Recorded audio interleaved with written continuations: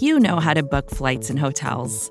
All you're missing is a tool to help you plan that unbelievable travel experience. That's why you need Viator. Book guided tours, excursions, and more in one place. There are over 300,000 travel experiences to choose from, so you can find something for everyone. And Viator offers free cancellation and 24/7 customer support for worry-free travel. Download the Viator app now and use code Viator10 for 10% off your first booking in the app. Find travel experiences for you. Do more with Viator.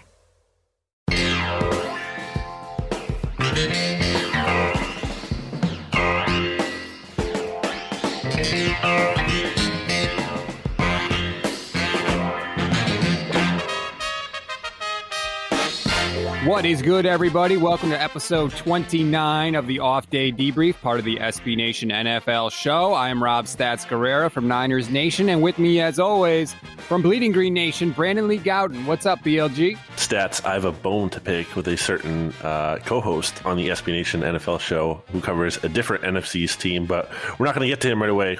We have a more important NFC East guest with us today. Yes, we are going to talk a little Giants because they seem to be making a late splash in free agency. So we're going to get there with Ed Valentine of Big Blue View. Before we do, I just want to remind everybody, rate, review, and subscribe to the SB Nation NFL show. Leave a question in your comment there, and we will be happy to answer it on the program. All right, let's not waste any more time because, as I said, the New York Giants are rapidly building up their team here. So we wanted to talk to Ed Valentine of Big Blue View. Ed, I have questions for you. And it starts just big picture. Where are the Giants in terms of their window for winning? Because I've seen some articles saying now that Kenny Galladay's in the fold and now that Adoree Jackson is here, the Giants don't have excuses and they need to win now. Do you agree with that? I do to an extent, but it depends on how you define win now. And by the way, hi guys, thanks for having me today. And it's been a long time since I talked to you, Stats. I know, my old co-host on the look ahead, Ed. You've grown since I last talked to you. I've added weight, maybe, but I don't know about grown. but anyway, back to the Giants. It depends on how you define win now. They have gone all in to find out if Daniel Jones is the right guy. They have gone all in to leave no stone unturned to build the best possible supporting cast that they can. This is year 3 with Daniel Jones, and we still don't know. We've seen flashes, we see ability, we see athleticism, but he threw 11 touchdown passes last year. The Giants had the 31st ranked offense in the league. They have to know after this coming season, they have to know if he can be the quarterback of a good football team. And they've done everything they can to put pieces around him that he should be able to have success with. So for me, that's what it's about. I don't look at it like, oh God, they've got to go 13-3. They've got to make a deep playoff run. They've got to be a 9-win football team anyway, a team that's in contention in week 17. They've got to know about Daniel Jones when the season's over. Now, I hate to say it, Ed. I hate to give Dave Gettleman credit, but I like the talent he has acquired. Now, wow. And you know, I have to say, I did enjoy the fact that there was a little bit of whining at Bleeding Green Nation about having to cover Kenny Galladay twice a year. I think it's going to be an issue. Look, this is a guy, who led the NFL in touchdowns, in 2019 when he was healthy. And Adoree Jackson, I think, has been an underrated starting cornerback. When you look at his resume, he's been like one of PFF's top 4 graded corners since 2018. You look at his passer rating allowed in 2018, 2019, before, 2020 was obviously a down year for him with injuries. I think the Giants have made some good additions. Now, I think you can kind of question the contract values with those, but with where the Giants are in terms of desperation and everything, and like you said, and kind of this and it's more specifically, not just the Giants with desperation, but where Dave Gettleman is with desperation, because it feels like this is kind of his put up or shut up year, kind of needs more results here. I want to ask you, Ed, because a lot of people, I think of the NFC East right now between the Cowboys, who are getting Dak back, and then Washington football team, who obviously won the division last year. Is this the year the Giants finally win the NFC East? Well, I think that the Giants see opportunity. I really do. I think the Giants see opportunity. The Eagles are in some sort of a transition. I don't know what sort of a transition. I think we don't know where the Eagles are going at this point. Washington, do we really, really trust Ryan Fitzpatrick to lead the Washington football team offense? And Dallas, I always look at Dallas. They finally got a contract for Dak. They always look better on paper than they turn out to be. And I think that the Giants, not only with the Daniel Jones question, but I think they see opportunity. And I think that with the additions that they've made, there's no reason. I'm not going to sit here and say they're the NFC East favorites, because these are still all flawed football teams. These are still all imperfect football teams. But there's no reason not to believe that if the pieces come together, that they can, they should be able to be a good football team. Let's go back to Daniel Jones for a minute, because when I started looking at his numbers, Ed, like you said earlier, 11 touchdowns. 11 touchdowns in 14 games in 2020 is incredible. Like, I don't even know how you could by accident throw more than 11 touchdown passes. But the more concerning number for me with Daniel Jones is the fumbles, Ed. He can't stop fumbling. He decreased his fumble total from 2019 by 7 and still fumbled 11 times. That's insane. He leads the league in fumbles every year since he's come into the league. He's turning the ball over. Like, I think there are major questions with Daniel Jones. I haven't seen anything that makes me think he's the long-term guy. And this goes on this is on Gettleman's resume, because he got crushed when he took Daniel Jones 6th overall. And I haven't seen anything to justify that draft pick. Well, I think that's the other part of it. And you're right. It's also, both of you guys have kind of talked about it. This is also a put up or shut up year for Dave Gettleman. It's year 4 for him. The Giants, I don't have the number in front of me, but I think over his 3-year tenure, they probably have the worst overall record in the NFL. This is put up or shut up time. I have put it this way at Big Blue View and on my own podcast at times. If the Giants come out of 2021 not believing that Daniel Jones is the long-term answer, Dave Gettleman, as much as I think he gets too much criticism, Dave Gettleman cannot be the general manager that goes out and searches for the next quarterback after Daniel Jones. It just can't happen. So yes, there's also heat on Gettleman, and that's got to be part of why they're doing what they're doing. You mentioned Kenny Golladay earlier, and I think that's a signing that's really going to help Daniel Jones, because when you look at some metrics, one metric out there that PFF put out there, Daniel Jones had the highest pass rating over 20-plus yards last year, which is crazy to me. And I think Kenny Golladay is going to be a legit, jump ball, deep threat kind of big play weapon for the Giants. So on that note, Ed, I want to get your thoughts on the best signing the Giants have made in free agency, considering contract and value and all of that as well, not just getting the player, and the worst one. So what are the best and worst signings from this Giants free agency period? The best signing is Golladay. It has to be. The price is high. The price is more than I thought he would get. But, you guys know when you're in free agency and when you're in that situation where you really have to shop at the top tier, you're shopping at Tiffany's here, you're in Macy's, you're not shopping at Marshall's here. You pay more than you really should have to pay. And, Brandon, because Mark Schofield does some work for you guys as well as for me. And Mark did a video breakdown on Golladay. The thing about Golladay is there's the deep element to Galladay's game. And it's not that he's a burner. It's that he runs good routes, and it's that he catches 50-50 balls, and a lot of those deep shots wind up being 50-50 balls. There's nobody in the league better on those 50-50 balls, on those contested catches than Kenny Galladay. But Galladay can also win in the intermediate and short areas. He can win at all different levels of the field. And I'm not putting Kenny Galladay in the Hall of Fame. Let's not go crazy here. But he can win at all three levels. And the other thing that Kenny Galladay does, he allows Darius Slayton to play against number 2 corners, and he lets the Giants put Sterling Shepard back in the slot instead of, last year where he was sharing that time with Golden Tate. So in many, many ways, it's a great fit for the Giants. And as far as worst signing, I'm going to kind of give you 2 that are really, in the overall scheme of things, probably small things. But why did the Giants on day one of free agency spend $2.5 or $3 million on Devontae Booker, on a backup running back? That I still do not understand. And Stats, I think you'll like my second guy.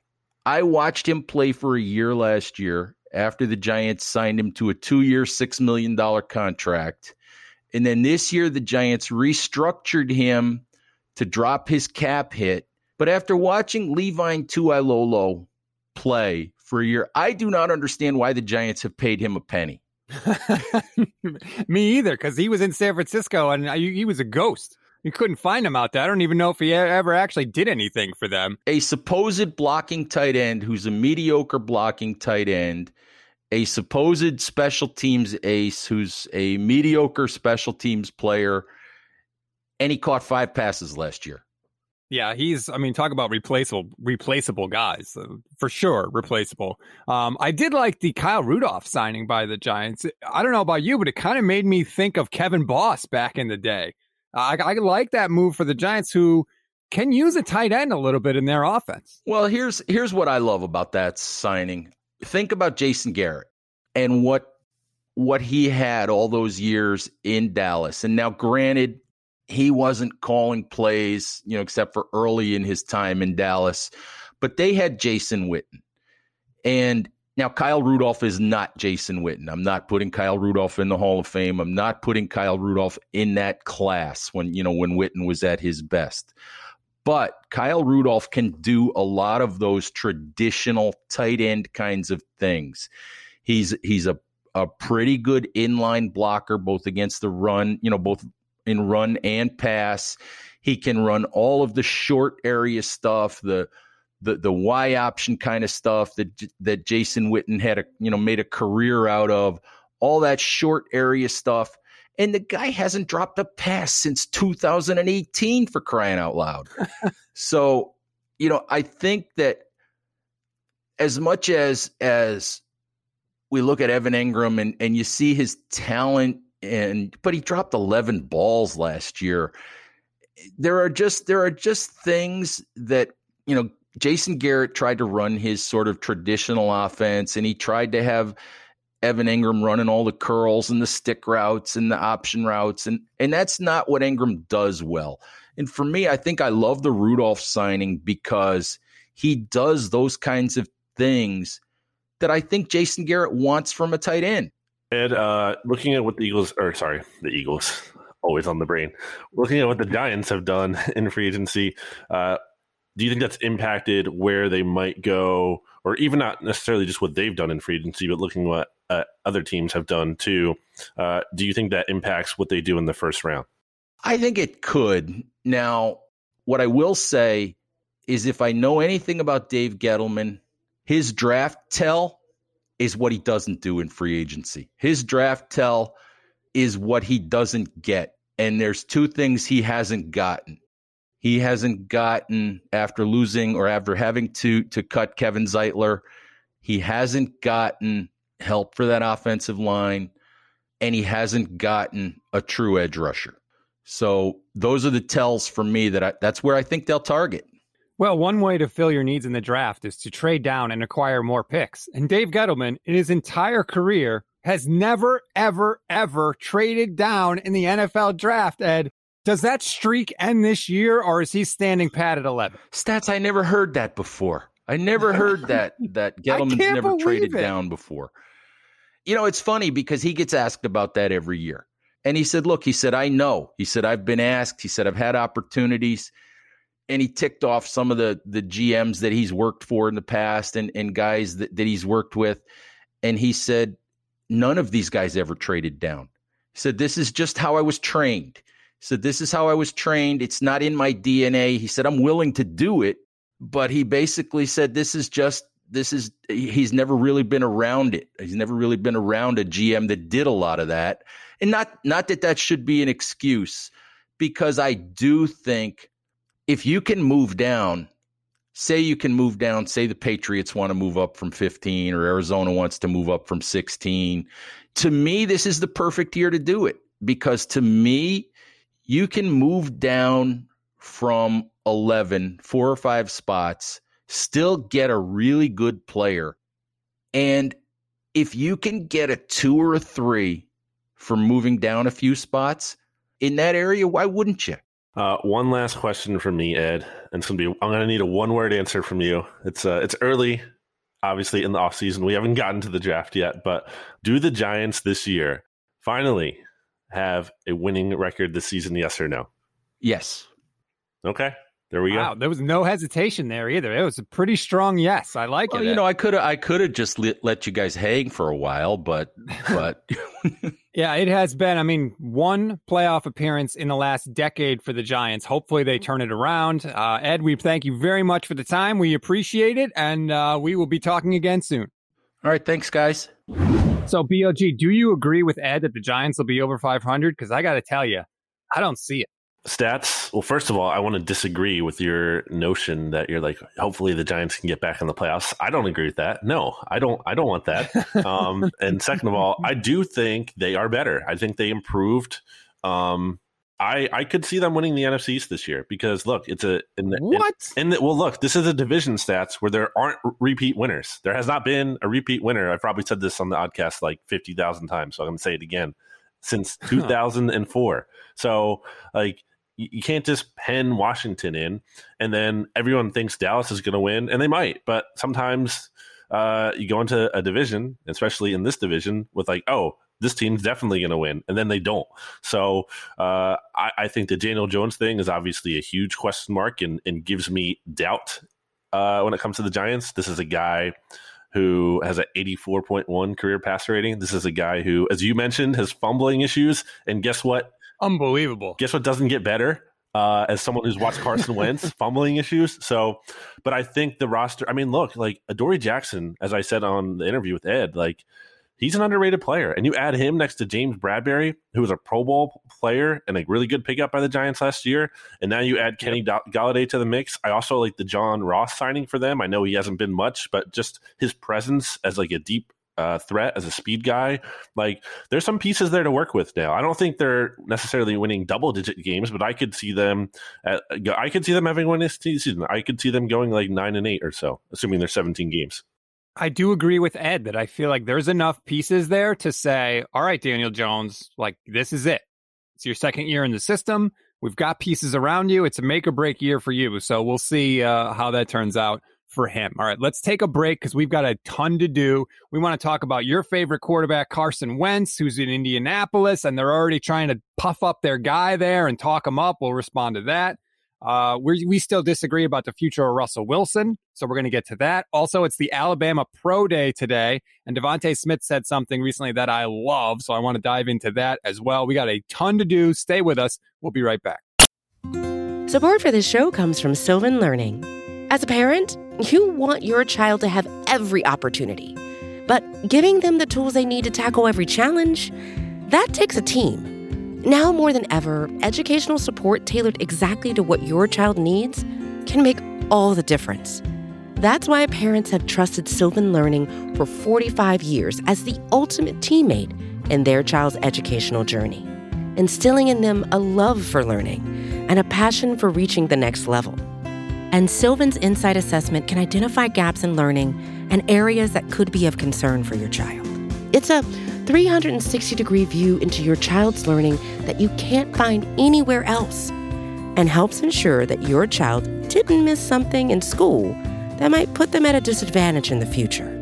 And right now, it's the best price of the year at $29. Go to sylvan29.com to learn more and get your child's assessment for only $29. That's SYLVAN29.com.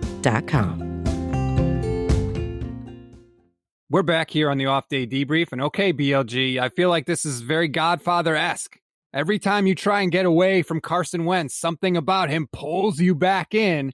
And you mentioned to me in our Slack chat that you noticed the Frank Reich comments about Carson Wentz. Basically, I can paraphrase, but basically what Reich said was, if you turn on the film in 2019, that proved that Carson Wentz still had it.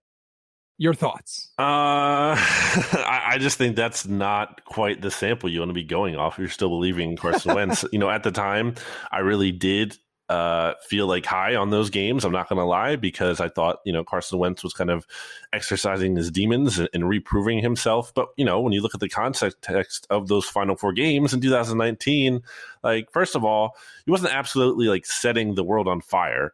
And I know the team was injured. He's working with practice squad players, but I think the coaching did really good down the stretch there as well. It wasn't just the coaching was terrible and Carson Wentz was overcoming that too. I think there was a mixture of great coaching. Carson Wentz played well, and he did it against very bad NFC East teams. Those teams he was playing at the end of the season were terrible. And again, I'm not trying to take that away from him and saying he was actually bad, but I just wouldn't be using that as the basis to be this is an elite player. And then ignoring all of 2020, which was a huge issue. I think Carson Wentz, realistically, his 2019 season as a whole will kind of be more of the player he is moving forward in the future than he is last year. But what is that? What kind of player is that? That's a player who I think the Eagles went 9-7 with that quarterback. And I think that's kind of where you're looking at, as opposed to more of a double-digit win team regularly, 11 wins, 12 wins, 13 wins. The whole Carson Wentz thing, stats, is funny because a lot of Eagles fans are like, well, why are you still talking about him? Well, guess what? People listening to this, I'm on a national podcast now, so I can talk about him, and it's relevant, and you can't control what I say. But yeah, I just think his own comments, going beyond what Frank Reich had to say, what Carson Wentz had to say in his own introductory press conference last week, that's just a term that I want to introduce to the Oddcast audience stats called BLE, and that's big loser energy. And I just think Carson Wentz had a lot of that, because 2 main things from that press conference. He said a trade wasn't in his control. False. That is just such a lie. He also said that the moment he knew, this might not be it with the Eagles anymore, was the moment he got benched. Almost to say that the benching wasn't justified. It's crazy to me. Yeah, I mean, the fact that they didn't take questions from Philly writers at his introductory press conference, to me, that they did a really bad. They ended up, they actually did? They ended up stats. If a Philly beat writer, they are persistent. Nothing is not persistent. So they ultimately got in, but originally they weren't going to. Yes, you're right. Right. And that, to me, that's pillowy soft. What do you do? You can't take a question from you're not even on the team anymore. What do you think he's going to do to you? He's not going to come up and strangle you. Answer the question. What are you afraid of? That is the weird part of this to me. And I didn't like what Frank Reich said either. Of course, if you ignore the bad things a player has done, they still look good. The year before his final season, Peyton Manning threw 39 touchdowns. He looked pretty good. But then in 2015, he threw 9 touchdowns. But you can't just ignore the bad. I don't like that as an evaluation process. And I thought that Reich had an interesting quote, too, where he talked about how basically the Colts are planning on drafting a guy this year. And then this Carson Wentz thing sort of fell into their lap. I don't know. I wonder if halfway through the season, Frank Reich isn't sitting on the sideline being like, man, why didn't we just draft a guy? I don't know. I don't think it's going to work. I had heard some things, stats, before the Colts trade happened, that Frank Reich wasn't 100% all in, no questions asked. We got to get Carson Wentz no matter what. Frank Reich has worked with Carson Wentz before. And I'm not trying to paint Carson Wentz as this locker room cancer or this bad guy, because I don't think he is that. I don't. And I think I just think the issue is that he's entitled, And I think there's a level of arrogance there. And I genuinely wanted, in my heart of hearts, for him to be benched this season. I think I talked about it here in the Oddcast, in addition to BGN Radio. Like, I wanted Carson Wentz to be benched. One of the big reasons why is because I thought it would humble him. And I thought he would be like, oh, I need to really check myself here and look in the mirror and change things up. But it didn't. It just made him think he was wronged. And I think that's such a crazy takeaway from being, it's no, you weren't wrong for being benched. You deserve to be benched. If anything, you should have been benched way sooner than you were benched. It's so crazy to me. So it kind of hurts as someone who used to believe, not Jalen Hurts, but just regular Hurts, as someone who really did believe in Carson Wentz. It hurts to see that because I want him to do well, not for the sake of the Eagles now, of course, but as someone who used to believe in Carson Wentz, I wish he could get back to form. I think that would be great. It'd be great for the NFL as a whole. But I just don't buy that he's going to get there when he's not able to take accountability for what went wrong. It reminds me of another guy you're familiar with, and that's Chip Kelly. The Chip Kelly gets fired by the Eagles, and everybody says, okay, this is going to humble him. He's going to learn that he needs to change some things up. Nope. And then in came my 49ers, who swooped right in and hired him immediately. And I think when you have such a belief in yourself, which, let's be honest, is something you need to get to the NFL, when you have that, it can work against you sometimes because, Chip Kelly immediately got another job. Carson Wentz was benched, and guess what? Some team wanted me. And not only did they want me, they traded stuff to get me. So I'm clearly not the problem. Somebody still wants me. Somebody else thinks I'm good. So let's go at it. They don't see the reason to change because to them, it's somebody wanted me, so I must be good. Yeah. And it's really interesting because the Colts haven't done a ton of free agency this far. And I guess that's kind of their MO under Chris Ballard. They're not going to go out there in day one and chase everyone. And they still have a lot of cap space, and there's still a lot of players out there to be had. So I'm sure they'll be adding, and I'm sure they might add someone by the time we're done recording this. But yeah, it's just kind of, I'm going to be really interested to see how it goes for the Colts there. We've talked about before how it's a unique situation because, the Eagles have their first round pick on a condition next year, and Carson Wentz has to play 75% of the snaps or 70%, and they make the playoffs. So, they have incentive to sit him down basically and bench him again if he's playing super terribly. But obviously, because of the position they're in now, they made this bet and they're foregoing on drafting someone. This is their guy now. They put all their eggs, or a lot of their eggs, in this basket, and they're going to have to see how it works out for better or worse. Yeah, you mentioned the cap space they have. They do have a ton, but they also, I think it was Peter King that pointed it out in his column on Monday. They have guys that they're going to have to pay. DeForest Buckner has a huge cap number that's coming up. Darius Leonard's going to be due for a new contract. Quentin Nelson's going to be up for a new deal. So they can't spend all their cap space because they are going to have to pay some of their own guys. I like the Colts. I think Chris Ballard is a really good GM. To me, they need some weapons, though. I pencil them in the draft for a wide receiver. They got to get somebody. T.Y. Hilton was a shell of himself. They need a couple of real stud weapons to really be a threat to me in that division. Yeah, and we know, you can Frank Reich, you can look back at 2019 and say, well, Carson Wentz can carry the team, but he really can't. Maybe over a little period of time he can, but not all season long. This isn't going to be Aaron Rodgers or anything. They absolutely need to get him more help.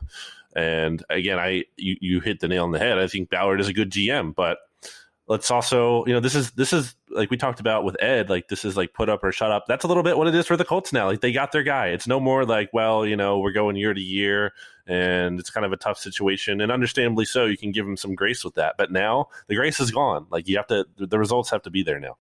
Right. You thought you were going to have Andrew Luck. He pulls the rug out from under you in the preseason. You're sort of scrambling a little bit. You get Phillip, you had the year with Jacoby Brissett. You get Phillip Rivers. They were piecing it together, but now you're back to your plan. You've made your choice at quarterback and you have chosen Carson Wentz. And so I agree. Now we have to see how it plays out with that. Let's transition now to another quarterback who was rumored to be traded, hasn't been traded yet, and that's Russell Wilson. There was reports about the Bears. The Bears really wanted to make sure everyone knew just how hard they were trying to trade for Russell Wilson. They, of course, ultimately did not. You now, BLG, from what I read in the Slack chat, you think that Russ is staying in Seattle, and I think that he is still going to get traded. Yeah, I just really tried to win an Oscar, but I didn't. I really tried to do it, but it just didn't happen. Right. But like everyone should give me credit, 'cause I really did try to do that. I hate that so much. I hate when teams tell you how much they tried. That's your job. You're all trying. Go do. I tried to have the best podcast on the SB Nation NFL show. I'm sure that's like what RJ is saying when he records a lot. I mean, look, he's jealous of the Oddcast. Like we don't have to bring it up. I mean, I just did, but whatever. It's not a big deal. I don't think he's getting traded. Well, we were both on the same page with this earlier in the offseason in terms of like, I don't think it's because the Seahawks like aren't moving him. It's like it's a refusal. I don't think it's that. I just think I just wonder where the market is for him now. I would love for Miami to get him. I think that's the move. I just don't know like if they really want to do that. Like I'm not getting the sense like that's the direction they necessarily want to go in, push all their chips in like that, which I think is unfortunate because they should. But I guess just, with the Bears out of it, I'm guessing the Raiders. I don't think Russ wants to go to the Raiders. I never believed that. It's a weird. You just look at the landing spots are kind of drying up for him. I'm not going to say it's impossible, but I think it's a lot less likely than I did before, just because of the market, not so much the Seahawks' willingness to do it. Yeah, I think the Seahawks are willing to do it. I think John Schneider is more willing to do it than Pete Carroll. I think Pete Carroll kind of smartly knows, like, hey, I wasn't, blowing anybody's doors in before we got Russell Wilson. I'm not sure at his age that he wants to sort of restart with another quarterback. That's why I thought Vegas would be interesting, because if you put Derek Carr in the deal, I could see Pete Carroll saying, hey, we can do enough with Pete Carroll wants to run the ball and play defense anyway. I almost wonder if that would be possible. But like you said, Russ has the no trade clause, so that's a huge part of it. I just think that the Seahawks like the Bears getting that out there. Oh, they made three firsts, 2 starters, and a third. That's not enough. Like, they're telling you what they want. I think that Russ might have to go outside of his original 4 teams. I just don't know how he walks back into that locker room, BLG, after basically trashing his coach, trashing his offensive line. And how does he just go back to normal? Like, everything's fine. Let's go win a Super Bowl. Where do you think he ends up? See, that's the tricky part. Well, that's part of the thing. That's the point. Yeah. Like, that's what I'm thinking about. Like, I don't know. I don't know where he would go. That's what it takes. I would like to see Miami. I don't think the Jets are going to do it. Again, they have the ammo to do what that takes with the first round picks and everything, but I don't think they want to accelerate where they are, like to that quick. I think they want to build this thing a little bit, more methodically, as opposed to like just, race out. So where is it? See, the Jets would be really interesting to me because you throw Darnold in the deal. So then you get the USC quarterback, Sam Darnold, going with the old USC coach, Pete Carroll. Pete can sell, hey, we just acquired a 23-year-old quarterback, who's got plenty of career left. Pete does much better with a young team, I think, than a veteran team. So to me, that would be the one spot I would have to say. And if Robert Saleh is worried about, running before he can walk here, that's crazy to me. If you got a chance to get a stud quarterback like Russell Wilson, you better take it. Why would you want to go slow? That to me would be the wrong way to think about it. Oh yeah, again, I'm not saying that's the right choice. That's just based on, I feel like, how they're progressing here. It's kind of more of just, we're going to build this thing. They probably want to take a quarterback at number 2 overall in this draft. I'm guessing Zach Wilson might be that guy. I would like it. I would like for them to be aggressive and go out and get Russ there. They have the ammo to do it. Again, they have the 2 first round picks this year, the 2 next year. They've made some, I think, sensible and good free agent additions. You had Corey Davis. You still have Jamison Crowder there in the slot. You don't have 37-year-old Frank Gore as your leading rusher anymore this season. So yeah, I would like to see it, but I don't think they're going to go that route. So I think they want to build up that roster a little bit more. Adam Schefter, by the way, agrees with me. So hooray for that. He said on ESPN recently that he won't believe that Russ is not going to be traded until we get to the draft and he is not moved. So, and I think honestly that's the case for a couple quarterbacks. I think if the Niners are going to move on from Jimmy Garoppolo, I think they're going to have to do it during the draft, because if they do it before the draft, they totally give away their hand. They give away their intentions, and another team can work on a deal to leapfrog them to take the quarterback that they possibly want. So I think the draft is going to be interesting, not only for who gets picked, but also for who could potentially move in a trade. Anyone but Jimmy, right? No, not anyone, because I've seen Nick Mullins and CJ Beathard. And it is horrible. And it has colored the entire fan base's thinking. They constantly compare Jimmy to those guys, which is the worst possible comparison. They are not the standard for a good NFL quarterback, but because they have been so hideous and Garoppolo has just been better than them, people latch onto him like he's, the second coming of Joe Montana. I feel like every week you just try to will Jimmy not being the 49ers starting quarterback into existence, which we've come a long way from episode 1 of the Oddcast, where I was like, I just don't believe in the 49ers stats because of Jimmy Garoppolo. And you're like, he was in the Super Bowl last year. And I'm like, yeah, but I don't know, man. I don't think that's the quarterback who's your franchise guy. But here we are. All right, let's transition now to the college ranks, speaking of the draft, because today is the Alabama Pro Day. And DeVonta Smith said something I thought was pretty interesting that I liked. Basically, he said, I'm not doing any drills. I'm going to weigh in, and that's it. I'm going to let my tape speak for itself. I am super pro player when it comes to the draft and all of this stuff, so I love that he's not doing anything. I don't like his stats. I like DeVonta Smith. Don't get me wrong.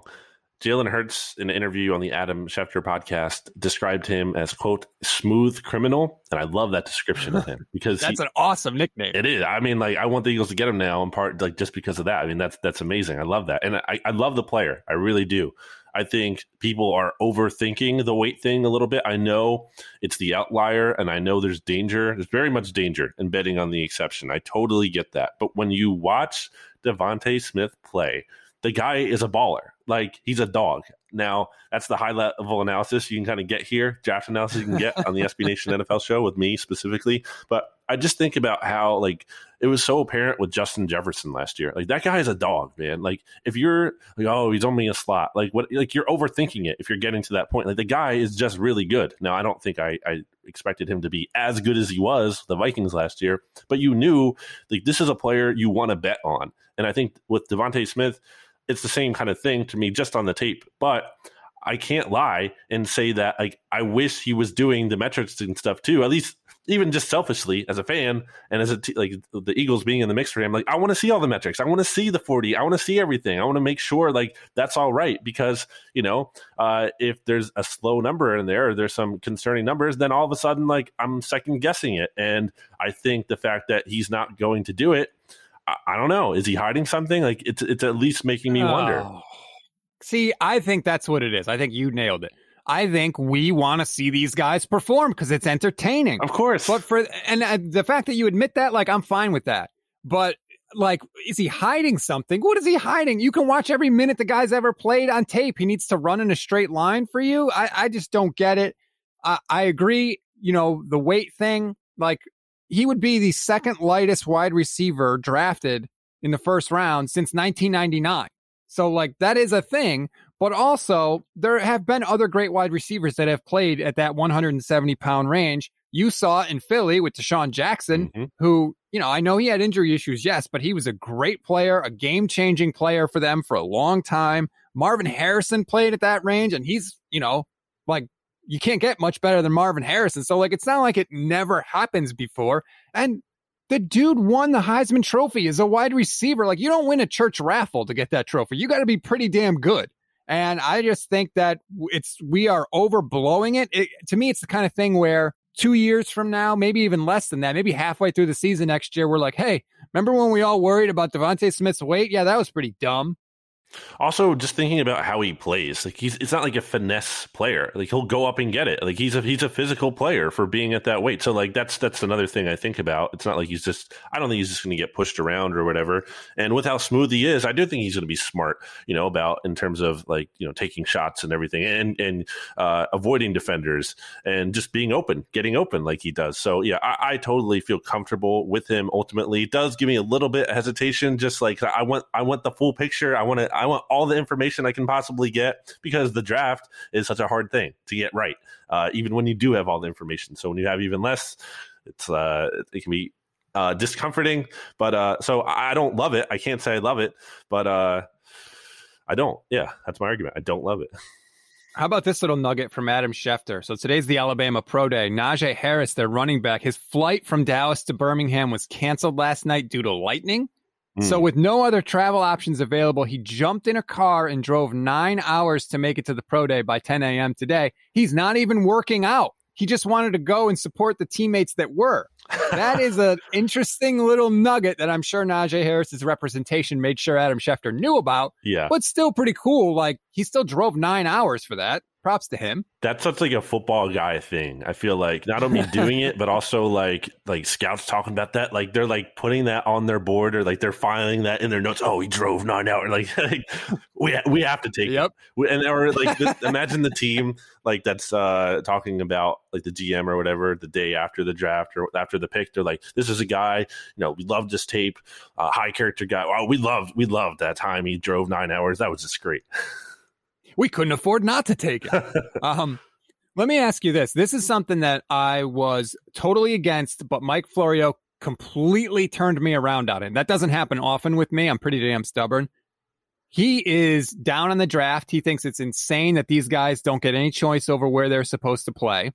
He thinks what they should do is keep the rookie pool that each team has. If you don't know, there's only a certain amount of money that teams can spend on rookies every single year.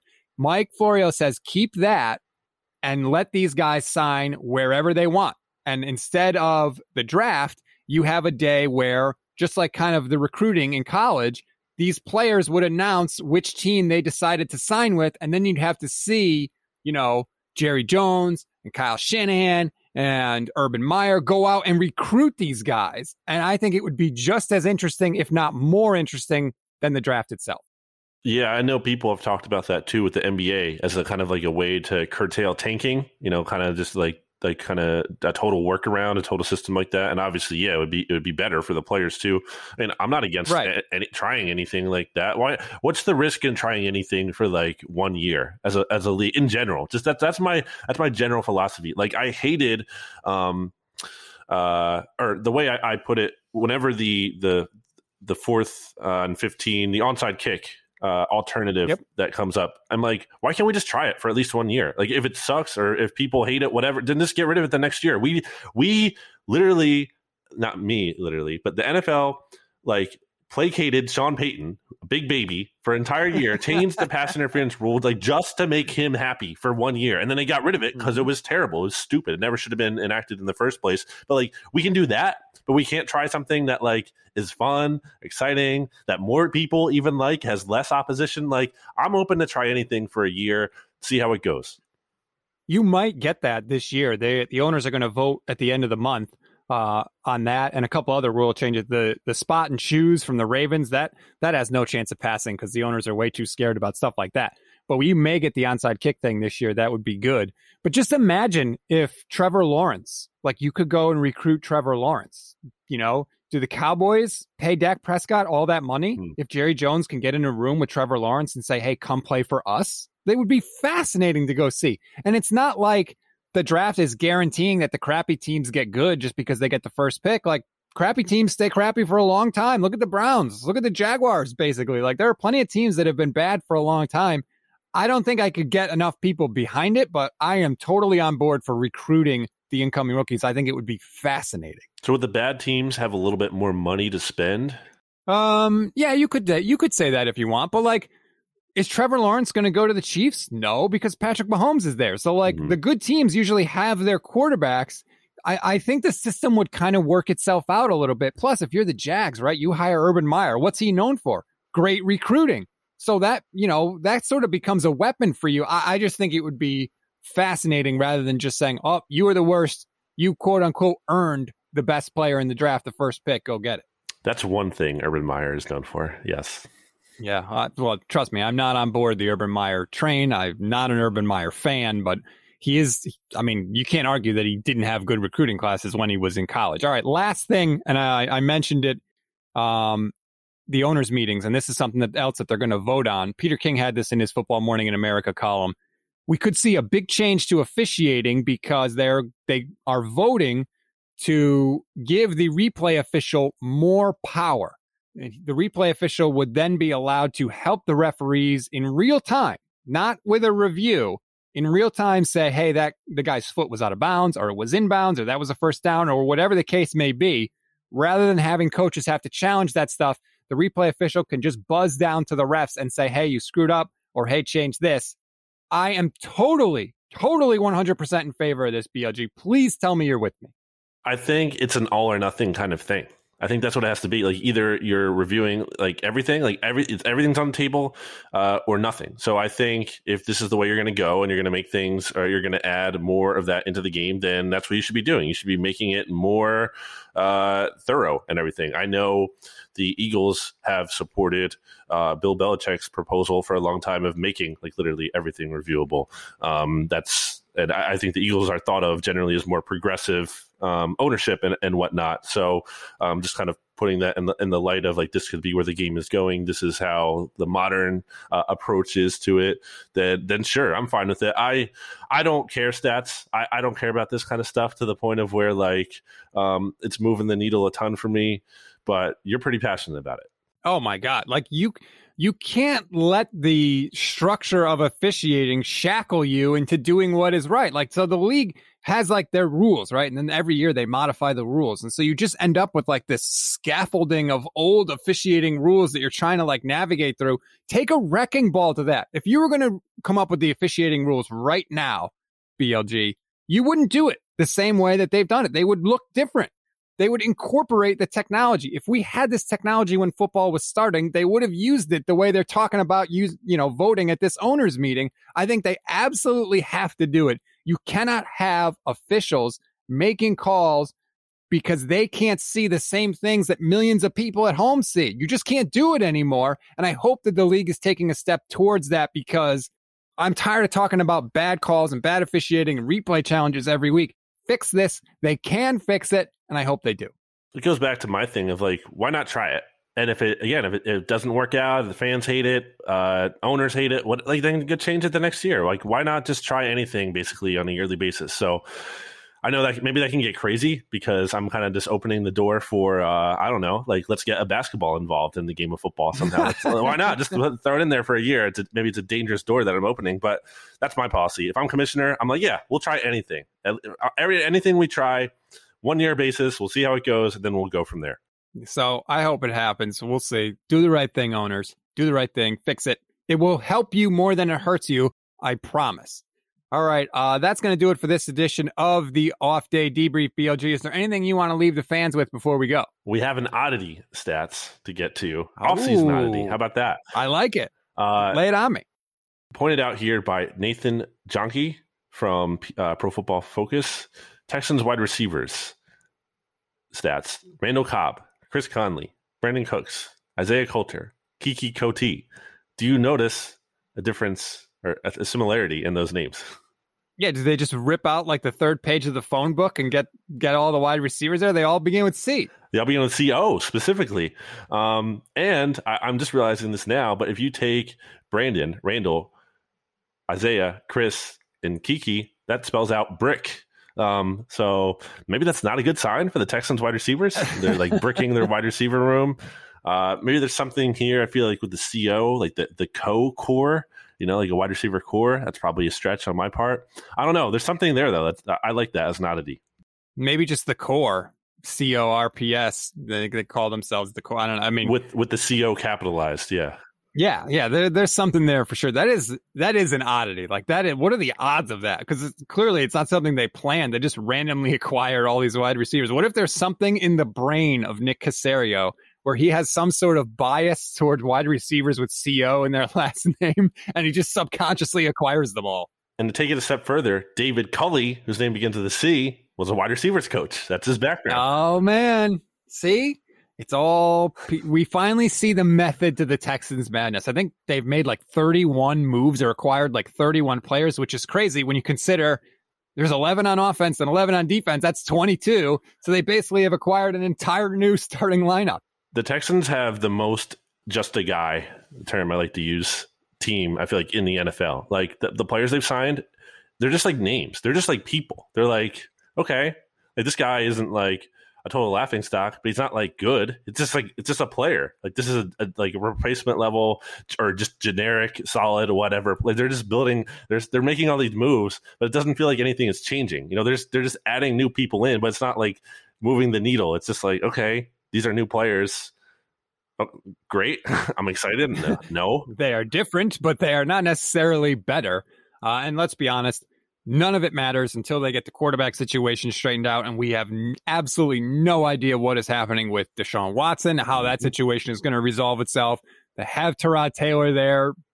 Okay. You're not Ryan Finley. I mean, you're not going to be horrible with Taylor. Like, he's not a bad quarterback. He's just not really a good quarterback. But you're right. Like, most of those guys, just a dude, just a guy. I like that. Last thing I had, stats, the RJ thing from earlier, just in case that wasn't there. Oh, yes, that's right. You have a bone to pick with RJ. RJ last week has the nerve to say on the look ahead last week that the Oddcast has no theme to it. Are you kidding me, RJ? We just did winners and losers last week, and I'm going to have to put you in the losers section for not properly recognizing the greatness of the. I mean, it's so clear that he's just jealous of but it's okay.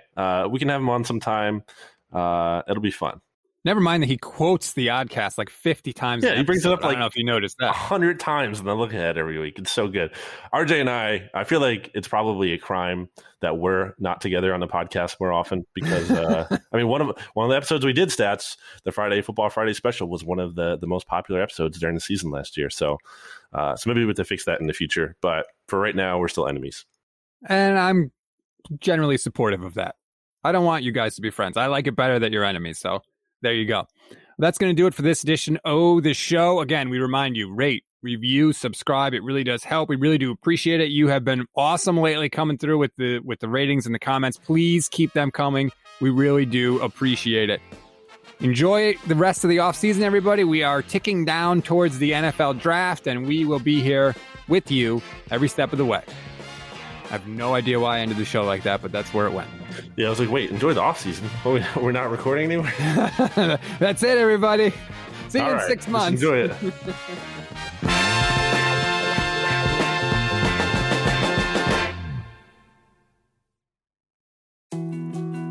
More to-dos, less time, and an infinite number of tools to keep track of. Sometimes doing business has never felt harder, but you don't need a miracle to hit your goals. You can just use HubSpot because their all-in-one customer platform can make growing your business infinitely easier. Imagine this: high-quality leads, fast closing deals, wildly happy customers, and more benchmark-breaking quarters. It's not a miracle, it's HubSpot. Visit HubSpot.com to get started today.